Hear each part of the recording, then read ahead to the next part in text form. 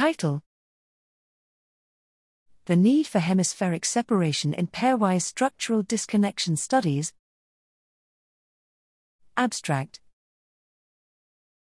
The development of new approaches indirectly measuring the structural disconnectomy has recently led to an increase in studies investigating pairwise structural disconnections following brain damage.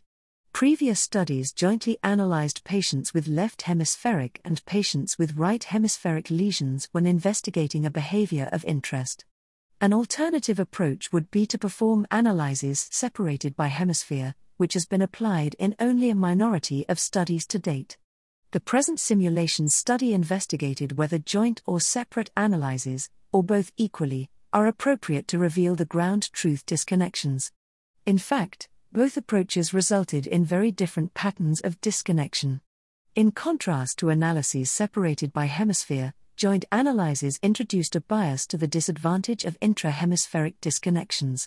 Intra-hemispheric disconnections were statistically underpowered in the joint analysis and thus surpassed the significance threshold with more difficulty compared to inter-hemispheric disconnections. This statistical imbalance was also shown by a greater number of significant inter-hemispheric than significant intra-hemispheric disconnections. This bias from joint analyses is based on mechanisms similar to those underlying the partial injury problem. We therefore conclude that pairwise structural disconnections in patients with unilateral left hemispheric and with unilateral right hemispheric lesions exhibiting a specific behavior, or disorder, of interest should be studied separately by hemisphere rather than in a joint analysis.